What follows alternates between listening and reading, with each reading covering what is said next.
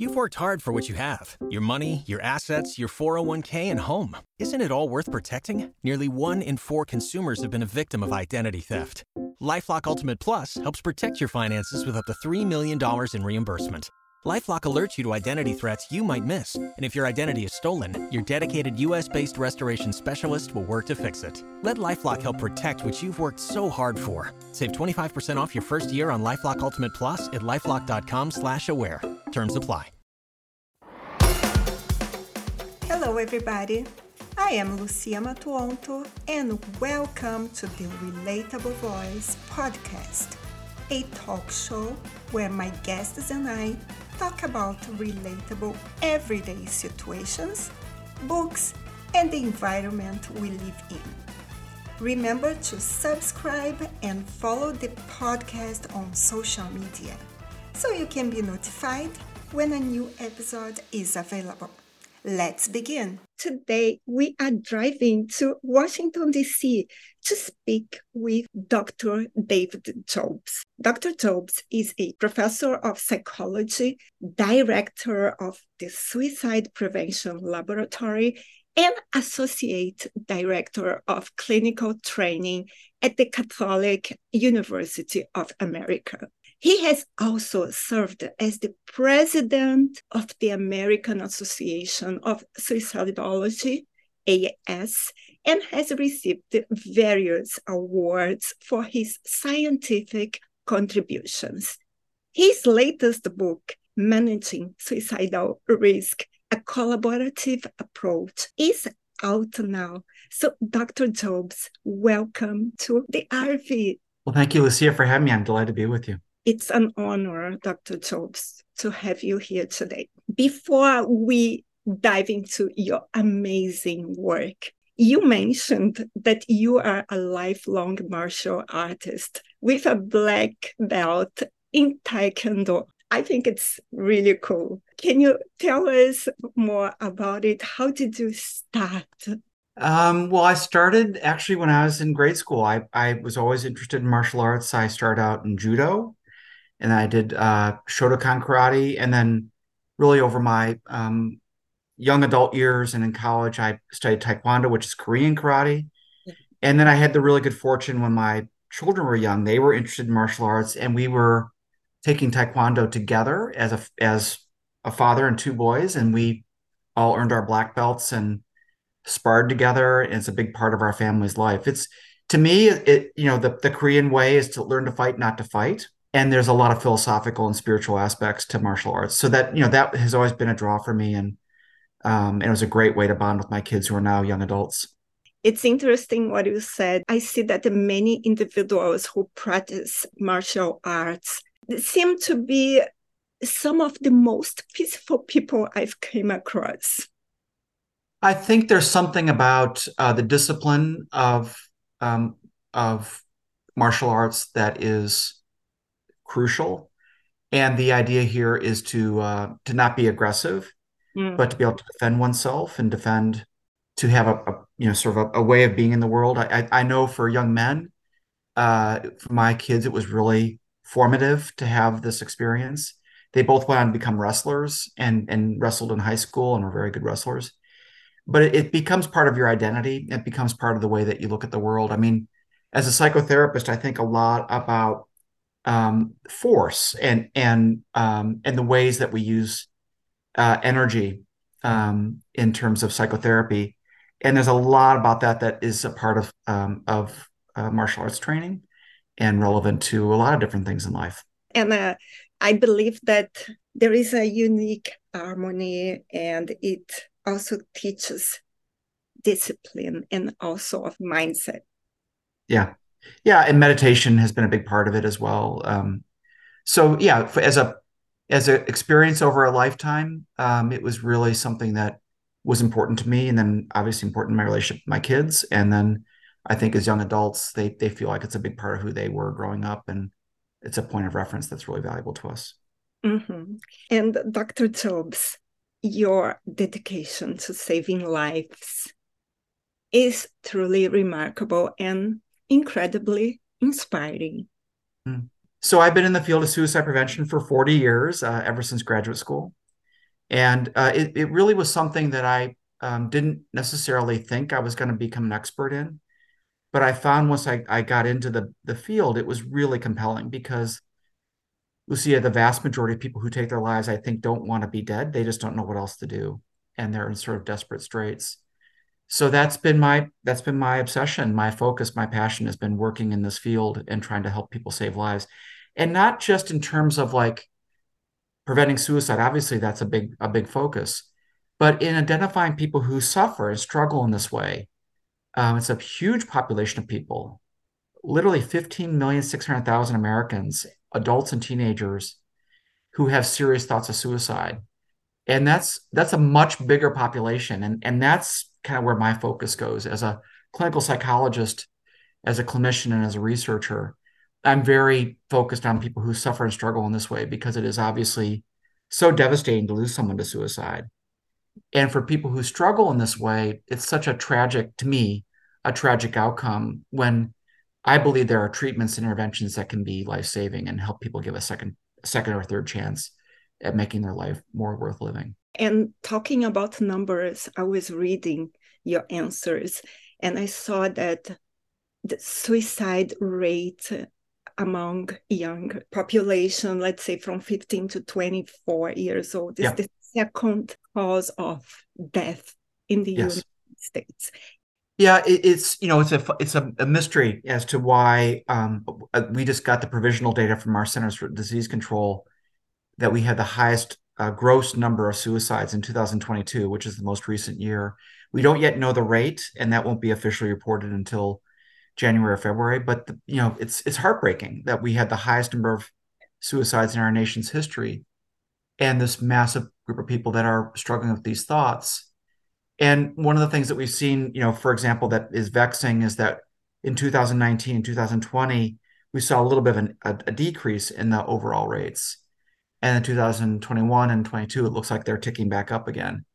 And so it makes suicidologists or people like me a little bit crazy because we think we're getting some headway or a toehold on this, and then the data continues to march upwards. What I would say about it is, for the first time, for example, in the provisional data, we've seen Indigenous Americans have actually a decrease in suicides, which in my entire career has never been the case. And then with younger people, like even pre-adolescents, some of those numbers have come down a bit. So these different populations, they wax and wane. One of the things I would say, especially related to the pandemic, is that we've only seen increases in suicidal ideation, increases in anxiety, increases in depression, increases in substance abuse. And so for all of us, who have lived through the pandemic and are still dealing with vestiges of the pandemic, it's been a challenging time for mental health care. And I really do feel, in an optimistic way, I really do feel like we've hit a tipping point, Lucia, in the more recent years in terms of a larger awareness about suicide prevention and the importance of this as a public health and mental health issue. We now have a 3-digit number for the suicide and crisis lifeline, and that is a huge development. That when it was first proposed several years ago, to have a 3-digit number for suicide and crisis services, that will never happen. And legislation came about, and the previous administration signed off on it, and we now have this 3-digit number. So that, to me, is really optimistic news and encouraging in the face of a lot of these challenging data and challenges that we face in this field. Mm-hmm. Yeah, it's very encouraging. And we understand that suicide doesn't have a single cause. Yeah. It typically happens when various stresses and health issues come together. Yeah. Given that it's a September month and it's the awareness of suicide awareness month. Yes. I have some important questions for those tuning in into this episode.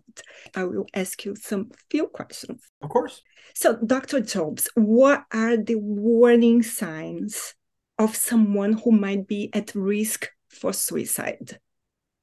Yeah, that's a great question, Lucia. So for many years, the field has been focused on risk factors. which are psychological or social variables that don't necessarily get us close to like a near-term behavior. So, for example, being a middle-aged white male is over 80% of our suicides. So it's definitely a dominated population of men in the completions of suicides. But that's half our population. So one of the things about warning signs is they get us to a little bit more sort of near-term proximity to somebody being more at risk for a behavior. And when we look at the warning signs, what we really think of is what we call dysregulation or agitated states, or things that contribute to that. So, for example, if you and I don't sleep thoroughly through the night for several nights, we're going to be very agitated because we all need REM sleep, for our psychological recovery. If there are certain alcohol or drug usage, or states where people get dysregulated and or feeling perturbed or agitated, those are things that we're concerned about, especially if they have suicidal thoughts on board. So the idea that I would sort of impress is that there's a part of the brain that's responsible for fight or flight. It's called the limbic system. And it's right here in the middle part of our brain. And there's a particular part of the brain called the amygdala. And when we are frightened or anxious or are challenged in some ways, that part of our brain activates and we get into this mode of being hypervigilant and upset or anxious or ready to react. And when that happens, Lucia, this part of the brain, the frontal cortex, actually goes offline. And this part of the brain is really a crucial part of sort of modulating those intense emotions. So a lot of the interventions that we're probably going to talk about that are effective help the patient or the client recognize that I'm getting in a really agitated state where I'm starting to think about suicide and I'm starting to feel like I need to do something impulsively. And the intervention then is to try to re-engage this part of the brain, the prefrontal cortex, to down-regulate, to sort of bring back cortical control, sort of control of the mind, so that I don't do something impulsive or make a suicide attempt. So that's a little bit in the weeds, but it's really important because it's not like somebody just walks along and says, oh, I'm going to kill myself, and steps in front of a car. It really is much more the case that they've had suicidal thoughts. They get in these highly agitated states and they feel out of control and they don't know what to do. And sometimes they do an impulsive behavior, and sometimes it results in the end of their life. It's not rare to see in the news that someone took their own life, but the family says he was so normal. This person was living a completely normal life. We did not realize, nobody, not even their friends or partners. And that's why we don't understand why it sometimes happens. Yeah. Well, those cases do exist. That's probably not the norm, but they get our attention, obviously, because it feels like it could happen to anybody. Mm-hmm. If there are celebrities, that take their lives, it's very shocking to us because we hold our celebrities up in high regard, but no one really knows what they're struggling with. But yes, there are, for example, in high schools, the captain of the football team, the king of the prom, the person who seems to have it all. Those definitely get our attention because they seemingly are such successful young people. But the vast majority of adolescents who end up taking their life have significant depression, anxiety disorders, are substance abusing, are in behavioral discontrol. They're shoplifting. They're acting out in certain kinds of ways. That's the majority of the teenagers that end up ending their lives by suicide. But of course, the prominent, high-profile ones are the ones we kind of are drawn to. When, as a clinician, I can say most of the people that end up taking their lives, we can tell they've got a very significant level of an agitated depression or anxiety, substance abuse, and alcohol problem. They're thinking a lot about suicide. They may have multiple attempts in their history.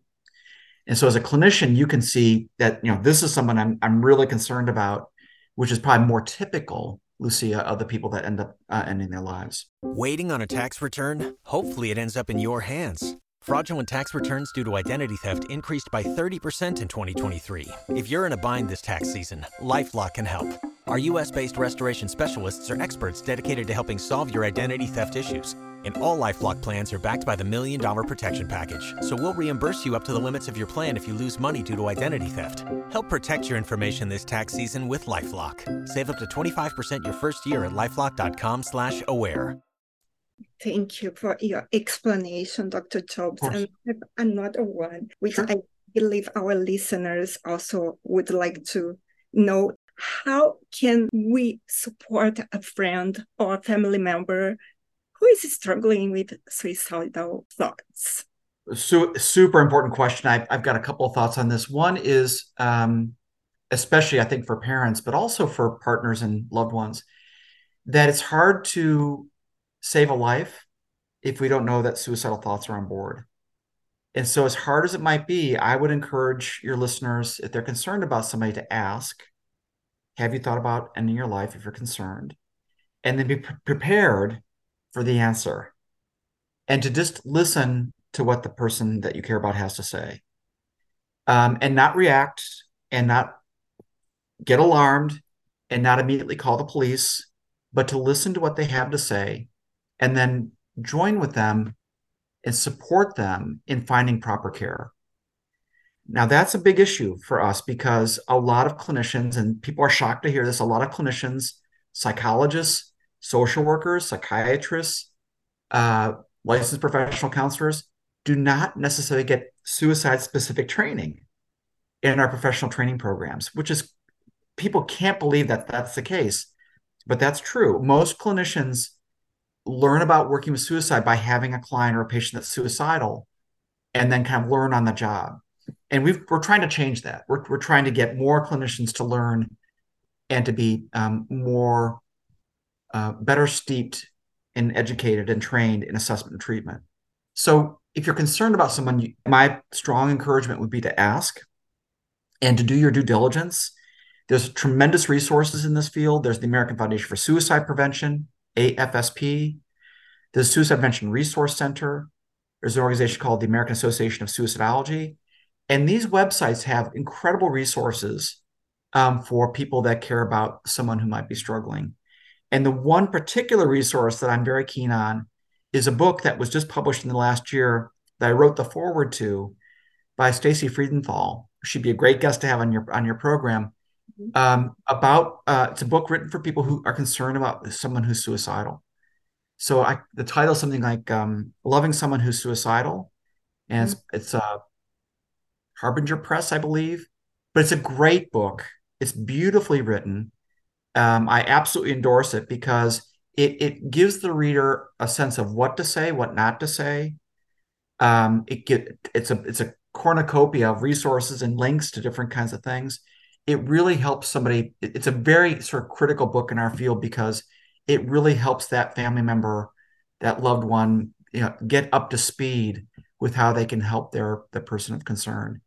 And I'm a big fan of it, and I think it's a must-have if you're concerned about somebody. Wonderful. I will definitely contact the author. And Loving Someone Who is Suicidal. So Stacy Friedenthal, she's a professor at the University of Denver. She would be a great guest to have on your show. Thank you very much. Of course.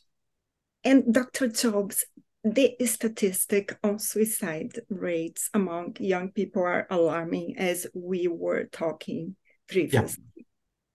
In your opinion, what do you believe are the factors contributing to this increase? We don't know. Obviously with adolescence, it's very appropriate to be focused on your peers. And there's a lot of people that want to point to social media and say that that's the cause, that's the magic cause.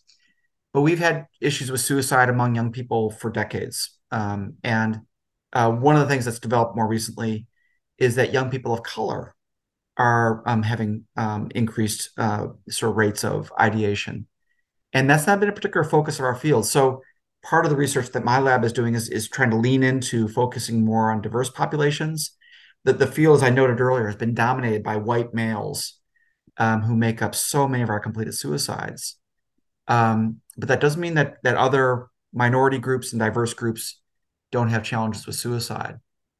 What I think of with young people is that their peer attachments are very critical. Developmentally, it's appropriate. They're trying to separate from their family, develop autonomy, develop a sense of self. There's a lot of trial and error, and mistakes are made, and things are done that they may look back on and regret.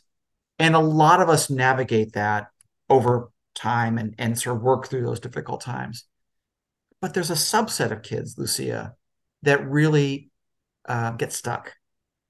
And one of the things that we're seeing, like in our clinical trials with college students and teenagers, is that they get kind of captivated by this idea of suicide, and they do research on it. They kind of glamorize it or romanticize it. It becomes kind of a thing that they're drawn to, and they might meet other kids in chat rooms and so forth. And that's, for me, something that's very concerning. One of the things that we've seen, for example, in clinical trials, we have 2 clinical trials with teenage adolescents who are suicidal in that college student population, is for the first time in my career, things like the earth is dying, racial and gender oppression, I'll always be in debt, I'll never own a house. I mean, things that I would say even 10 years ago I would never have seen are now very much on the minds of young people. And this is in our news and in the media. And, it's obviously something that we're very much aware of is, political divisiveness, climate change. These are things that are on the minds of young people that, if they're personally struggling, can just kind of add on as a source of concern for young people that struggle in this way. Yeah, it's the uncertain future, like economic instability, and of course, concerns about the future, especially in terms of education and employment, because things are changing so much. But I believe that we always had some kind of concern about the future. It's not unique for young people to be concerned about the future. What is unique is, and this gets politicized, so I don't mean to be political, but, is that we have climate situations, hurricanes, wildfires, and things like that I think from a fact-based standpoint, we didn't used to have.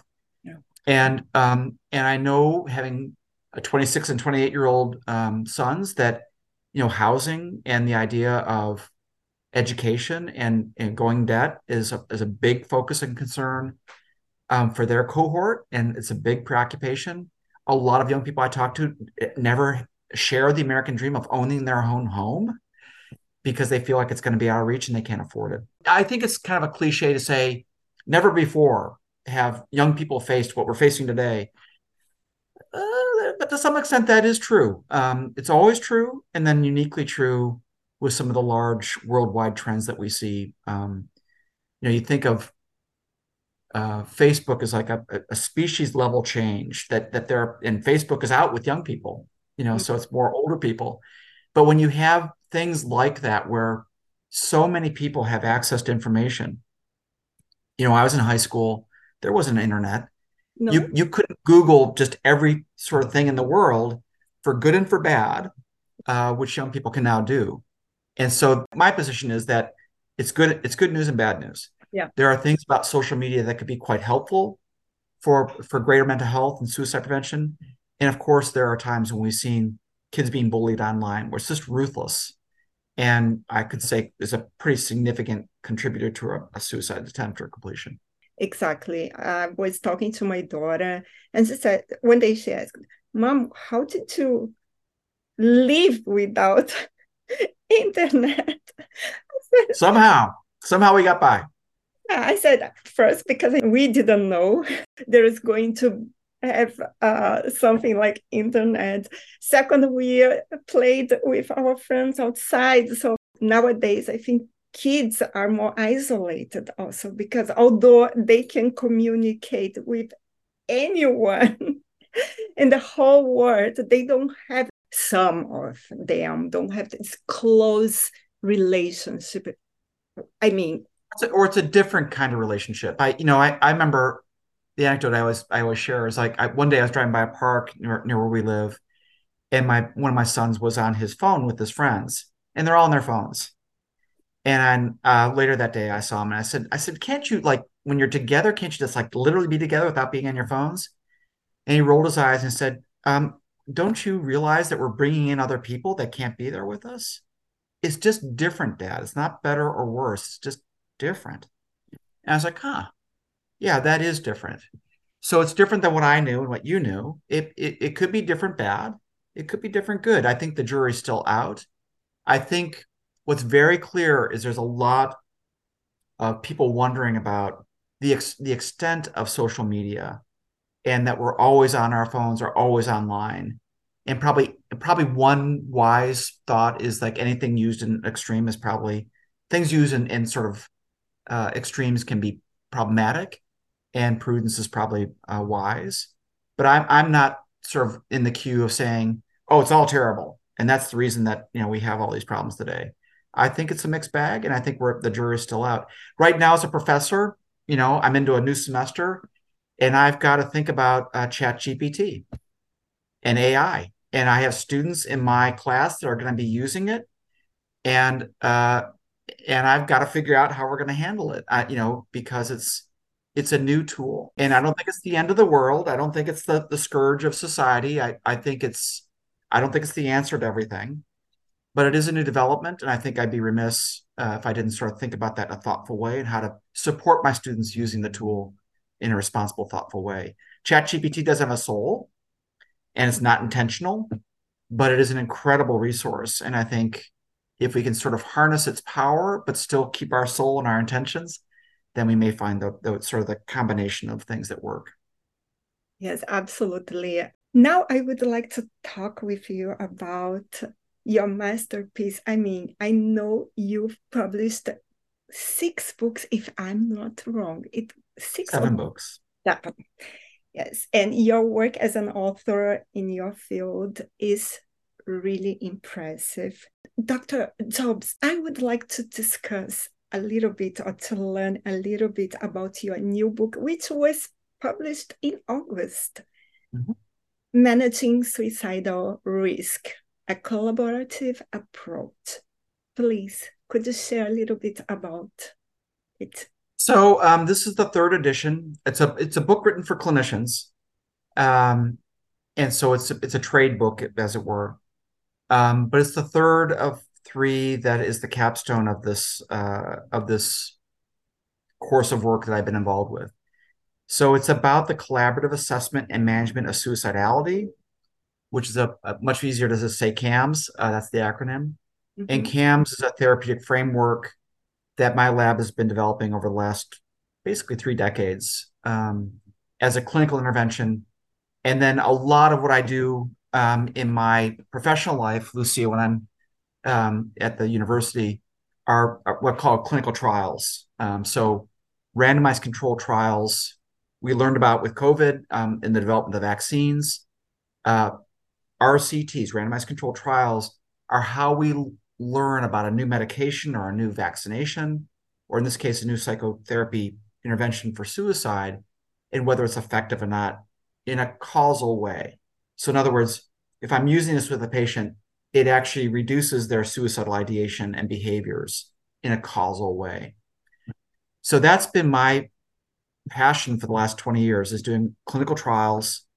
And then that is reflected in these books that I've been writing. And so we now have 7 randomized controlled trials of CAMS and 10 what are called open trials. So there's a lot of evidence in support of the intervention, and all that's featured in this 3rd edition. So the first edition was very much about the assessment aspects of CAMS, and that came out in 2006.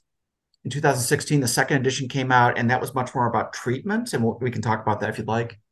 And his 3rd edition is really the bookend. It's sort of like the final sort of word on what we know about the intervention, what we have crafted as this being a useful approach for clinicians to use. And I'm super proud of it and so excited to be talking about it on your show. You've worked hard for what you have. Your money, your assets, your 401k, and home. Isn't it all worth protecting? Nearly 1 in 4 consumers have been a victim of identity theft. LifeLock Ultimate Plus helps protect your finances with up to $3 million in reimbursement.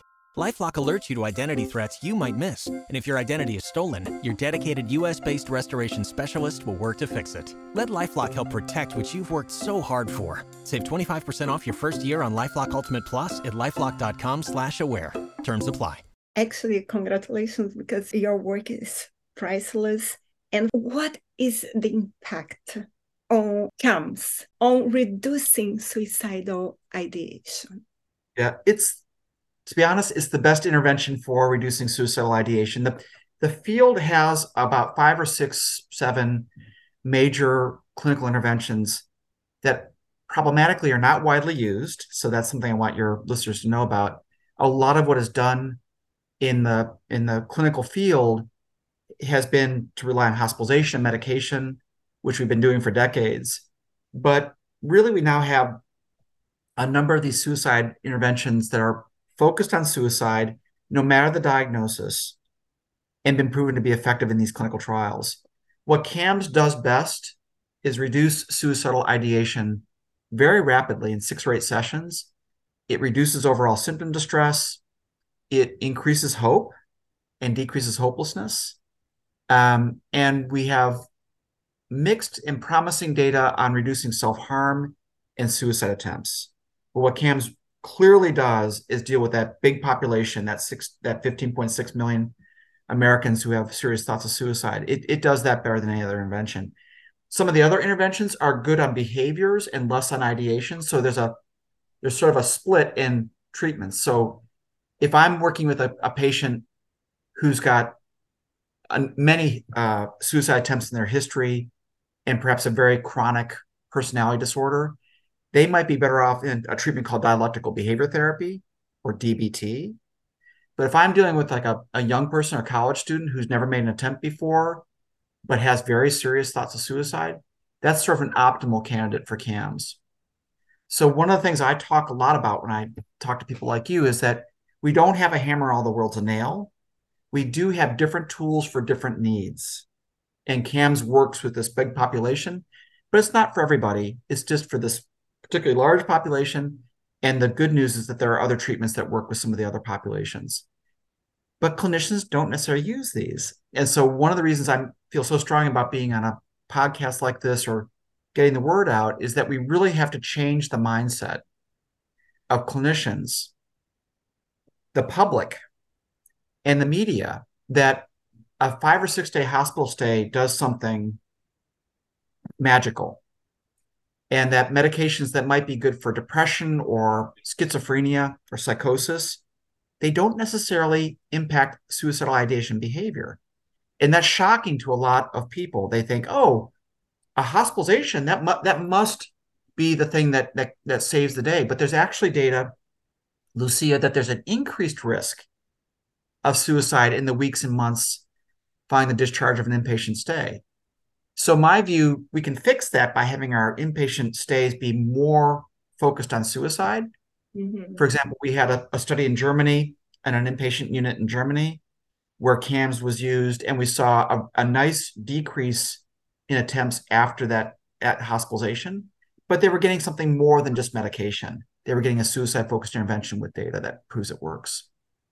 Wow, that's so promising, doctor.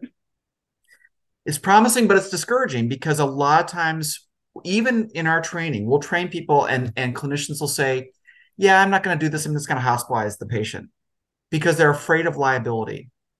And so this is a huge issue in America, is that a lot of clinicians are preoccupied that if they don't do defensive practices and hospitalize somebody and that person takes their life, their family's going to sue them for malpractice and their career will be destroyed. And the truth is, those are very rare. And if you do effective care, especially care that's been proven to be effective by clinical trials, that's your best defense from litigation if a tragedy should occur. So we're trying to get clinicians to be aware of this, but there's a better safe than sorry kind of attitude that leads to a lot of hospitalizations that, in my view, are not necessary and may actually not be helpful or make things worse.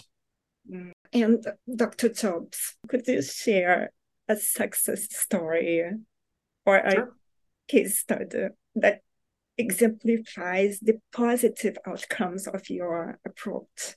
Yeah, I mean, there's countless cases. I think a lot about our college student trial that's ongoing, where there was a woman from a foreign country who was having a very difficult time in her professional training program. Lots of conflicts with professors and with her dean. She was in a very toxic relationship with a boyfriend, and she had really seriously considered suicide. And the clinician, who was actually a graduate student in the trial, worked with her on telehealth, so we could do CAMS via telehealth. And this is a very memorable case because it was a worrisome case. And actually, in the course of the care, there was a lot of discussion about whether this particular student should be hospitalized. And I really strongly sort of fought for trying to work with her on an outpatient basis to really, and this is important about CAMS, we ask the client or the patient, what makes you want to kill yourself? And that's what we treat in CAMS. So that seems maybe obvious, but that's a unique aspect to the intervention. And the vast majority of people, just like this woman, are focused on relationship problems, on vocational problems. So for her, it was racial and gender oppression. And she was encountering a lot of sexism and being treated poorly as a diverse person from a foreign country. And it was enough to weigh on her to think, I can't take it. And then she was having significant academic issues. And so one of the things I think about with that case is that a medication is not going to really sort of straighten out her academic issues or get people to not discriminate against her or treat her as lesser than because she's a foreign-born person. Yeah. So the clinician really leaned into this and did an amazing job. And then there was a crisis in the case. And a thing that I really remember about this case, Lucia, was that the clinician actually moved from the telehealth delivery of the care to actually meeting with her in the counseling center, and for the first time face to face. And it was a huge moment, and kind of a breakthrough of sorts. And we didn't used to see that because we didn't used to do telehealth, and now telehealth is actually, in my view, a great development because we can now extend care into remote and rural parts of the country, where people aren't necessarily near a city. And so I'm of the mindset that, for example, telehealth is one of the few positive things that came out of COVID-19. It catapulted us into a different level of relying on technology in this way, in a life-saving way. And this case turned out very well. The student responded beautifully, and the clinician, could sort of take pride in doing, I think, a pretty significant piece of life-saving work. I will read about CAMS. I don't know if I told you I'm a physical therapist. Well, as a physical therapist, that people have injuries that they feel they can't live with or live through. And then there are people who have relatively minor issues that plague them and make them think they have to take their life. And so from my position, we don't judge that or sort of like evaluate that. We just try to, every time that we engage with someone, understand for them in this person-centered intervention, what compels them to think about this as an option. Because I'm convinced, Lucia, that that the vast majority of people that we engage are going to benefit from this.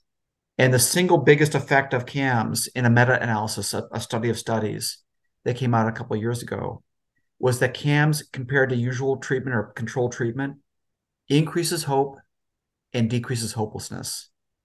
And that is such a big deal because when there's hope, even in the face of a severe physical injury, as you know, as a physical therapist, or in the face of a psychological struggle, people can find their way and they can find a way to make their life worth living. And that's a big part of the intervention, is to really try to move the patient from seeing suicide this way when they first come in to now seeing it this way over the course of care. And we don't have to eradicate every bit of suicidal thinking. What we do in CAMS is help them manage the suicidal thoughts and feelings. So they're managing that and they're stable. And then we emphasize a lot towards the end of treatment, a life worth living and developing purpose and meaning. And for a lot of people, that's all it takes. It sounds so simple. It's not always. But in 6 or 8 sessions, we're seeing people meaningfully move to a different place where they can find a way to make it. That's amazing. We'd like to leave a message for our listeners today. Well, of course, first of all, just thank you, Lucia, for having me. I'm just very grateful for your time and for this opportunity. I just am so grateful for anybody that tunes into this, because we all are part of the solution here.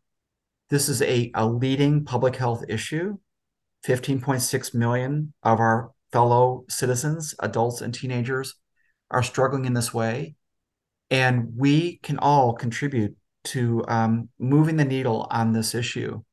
But a lot of it involves doing exactly what we're doing here, raising awareness of the challenge of this, that there are effective treatments, that we need to move away from a model where we assume that hospitalization and medications are always helpful, and actually gravitate towards interventions that have been shown to be effective through randomized controlled trials.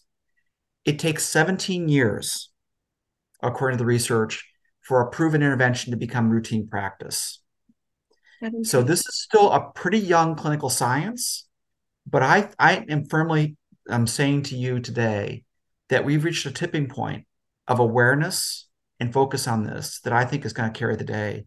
And doing this with me here is a part of that solution. Yeah, thank you. Thank you very much. And dear listeners, for those interested in learning more about Dr. Jobe's work, his article can be found in the September issue of the Relatable Voice magazine. Feel free to grab your free copy at www.relatable-media.com to delve into his insights and many other engaging pieces. And Dr. Jobes, your invaluable contributions are deeply appreciated. Thanks, Lucia. I appreciate your time and appreciate people tuning into this. Thanks so much. If you enjoyed this episode, be sure to subscribe so you'll be notified when the next one is posted. Please rate this podcast and share it with your friends. Thank you for listening, and remember, relationships don't exist. Relating does. Until next time.